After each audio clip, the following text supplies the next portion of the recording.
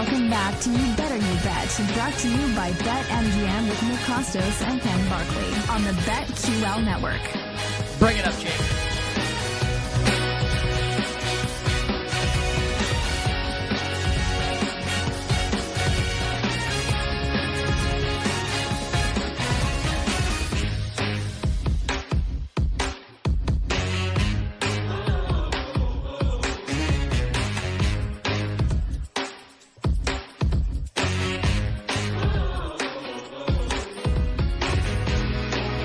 Final hour.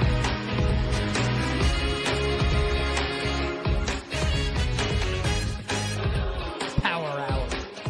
It's a powerful hour. You better you bet on the BetQL network. Nick Costos, Ken Barkley, and you.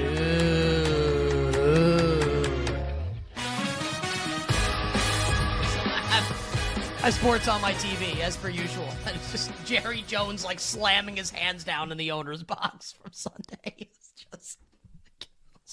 That must have been tough, man. 7 against the Packers, and you just get smoked. Do you think, like, it's like Jerry Jones is breaking fine china in the box? It's on video. It's on Fox. And Kevin Burkhardt's like, man, I promise everybody, we're efforting to find out what's happening with CeeDee Lamb. Like, we will find out, everybody. We got Aaron Andrews and Tom Rinaldi. Actually, Aaron's trailing just Dak, and Tom is on trailing just CeeDee Lamb. I promise we're going to get to this. Is more important than the game. It's actually more important. That's all right. Read the room, guys. We'll talk Joel Embiid. We've been teasing it the entire show. We will definitely get to it. We'll talk NBA Most Valuable Player. All our bets for tonight coming up at the end of the show. Very much looking forward to that. But for now, we'll continue breaking down our thoughts for divisional weekend in the NFL. And I think the only game, Ken, that we've done like in totality so far is the Bucks and the Lions. And we gave you not a nothing burger, because both of us kind of just think everything's correct in the game, but our thoughts on like what we might want to do in the game, the derivatives we might like to play. I like the Detroit-Kansas City teaser leg on Sunday. If I had to bet the game, I would lay Detroit, and I would bet the over in the game.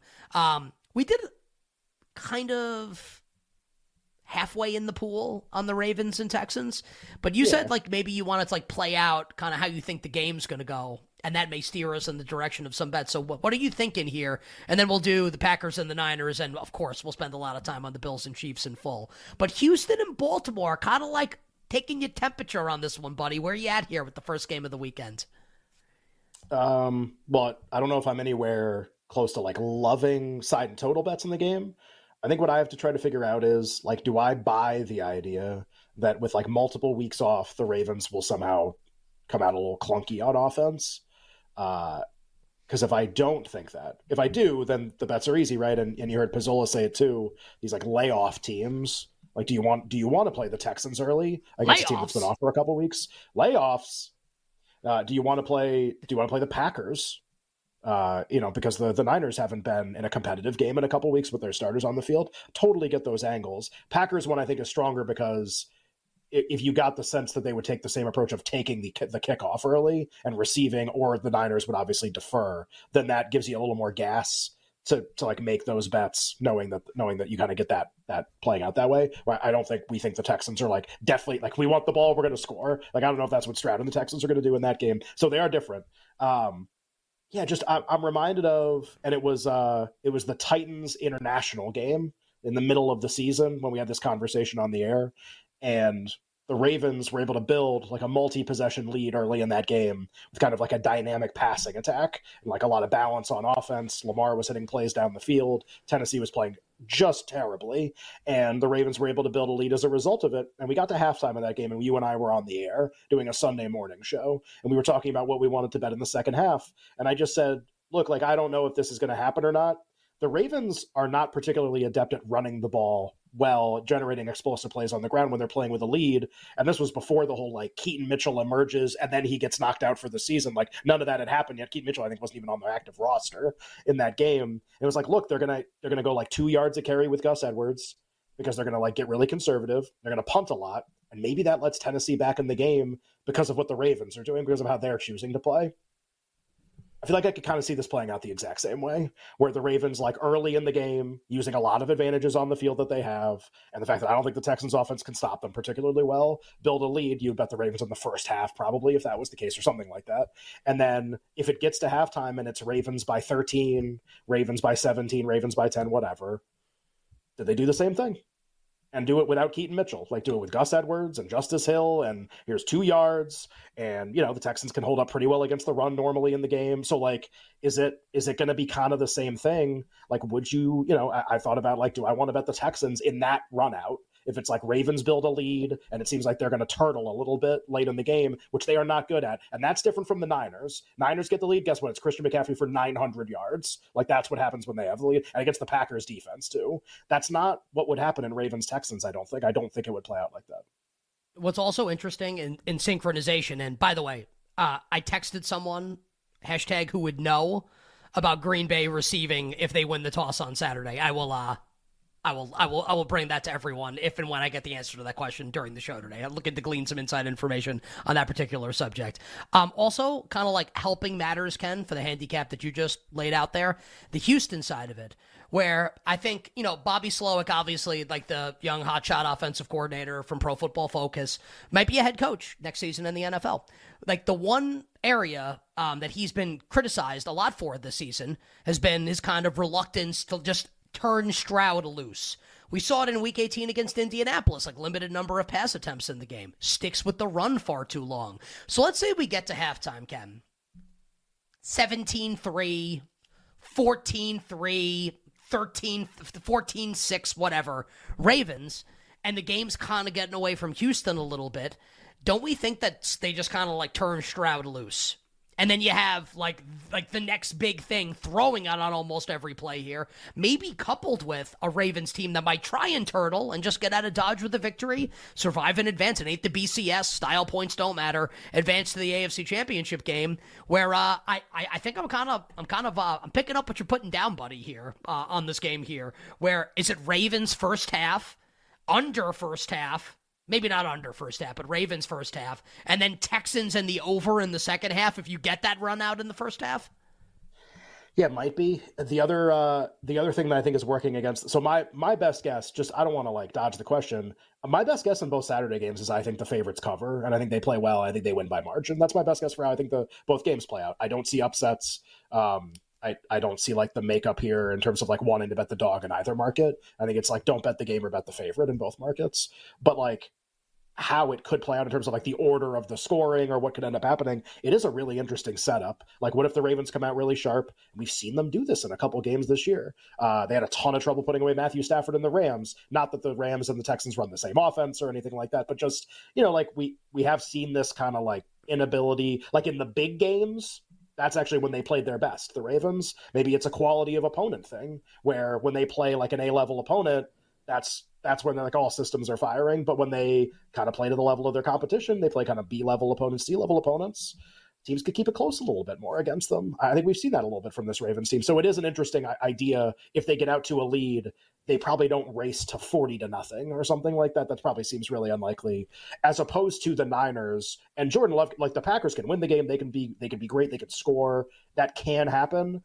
Like Shanahan's been conservative before, but the Niners are operating from a position of strength when they have the lead in the game. Their offensive line's really good. They run block really well. Their receivers and tight ends run block really well. McCaffrey's the offensive player of the year. That's a position of strength. That's somewhere you want to be in an NFL game, even if Shanahan's going to get a little conservative and kick field goals. So I do think, as much as I've grouped those two games together, there's a difference. The only other note I have on the Texans game, and I would be, again, if you like the dog, that's fine. They can win. Just this would make me really nervous.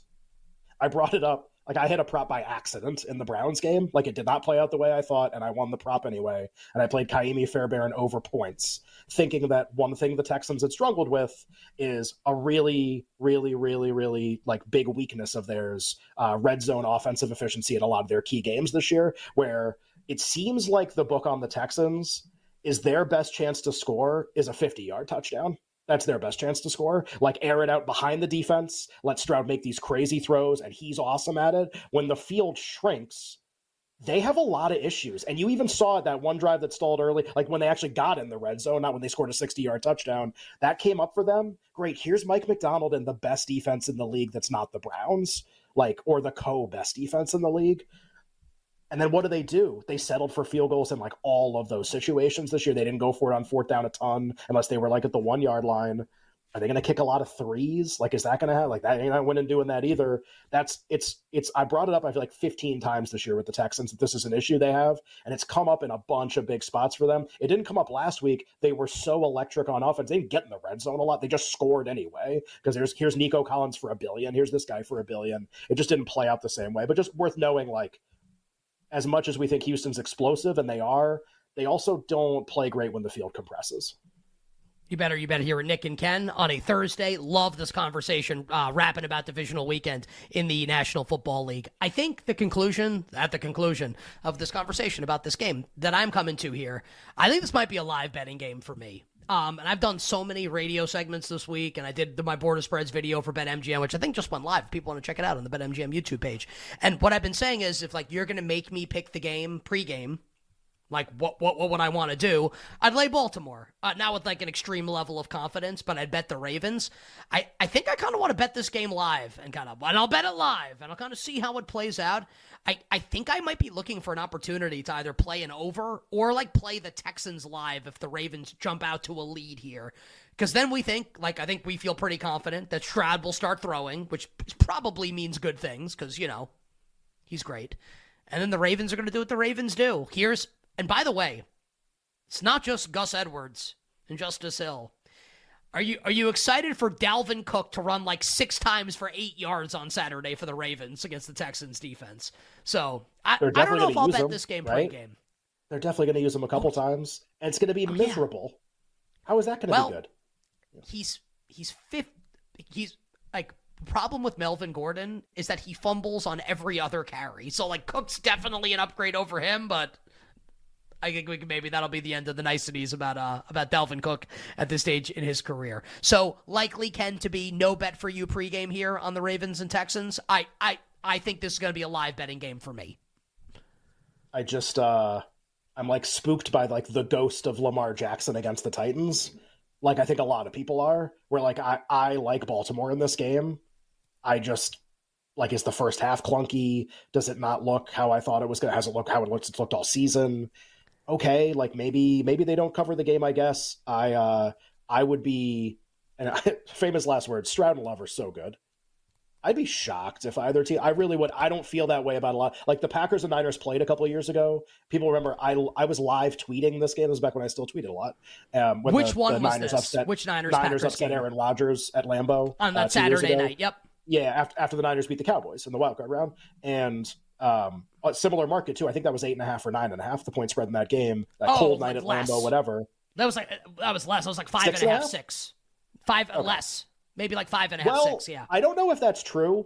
It might have been a little more than that. I live bet the Niners 50 times during that game and liked the Niners in the game, even going into the game. Liked the Niners a lot. We bet them going into that game. Right, yeah. It's just literally every commercial break, I'm Niners, but the prices were that's what makes me think they were a big favorite. The prices were astronomical. I mean, plus because it was all about Nick Bosa. Because I don't know if Bosa played in the game. I'll look at it. You might be right. I thought it was 5.5, 6. You might be right. You know what? The right answer, honestly, is probably just between what we're guessing, which would be 7 or something like that.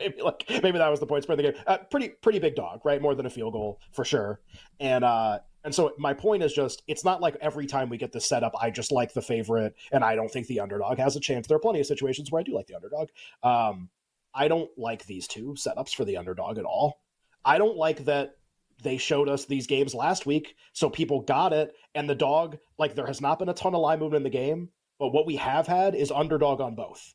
Favorite has not gotten bet out a lot. Favorite has not gone to 10.5, and there's all this interest pushing, not injuries pushing the line out. That's not happening. There's actually interest in the dog in both games against, again, the two best teams in the league. And we just saw, is it a little bit of recency bias? Stroud played, they both had perfect passer ratings. They played awesome. That's also the game we just saw, and both of the other teams were off last week. You don't think that's going to lead into how these markets are shaped a little bit? That would make me very nervous if I like the dogs in these games. That I don't think you're getting a valuable number on either of them. it's going to be funny when, like, my bets this weekend are Saturday a 2-team 7-pointer and Sunday a 2-team 6-pointer, and maybe that's how I'll choose to play these games. I will say, and we can start the conversation on the Packers and Niners part, like, 300 in this series. Now, we'll carry it over to the next segment.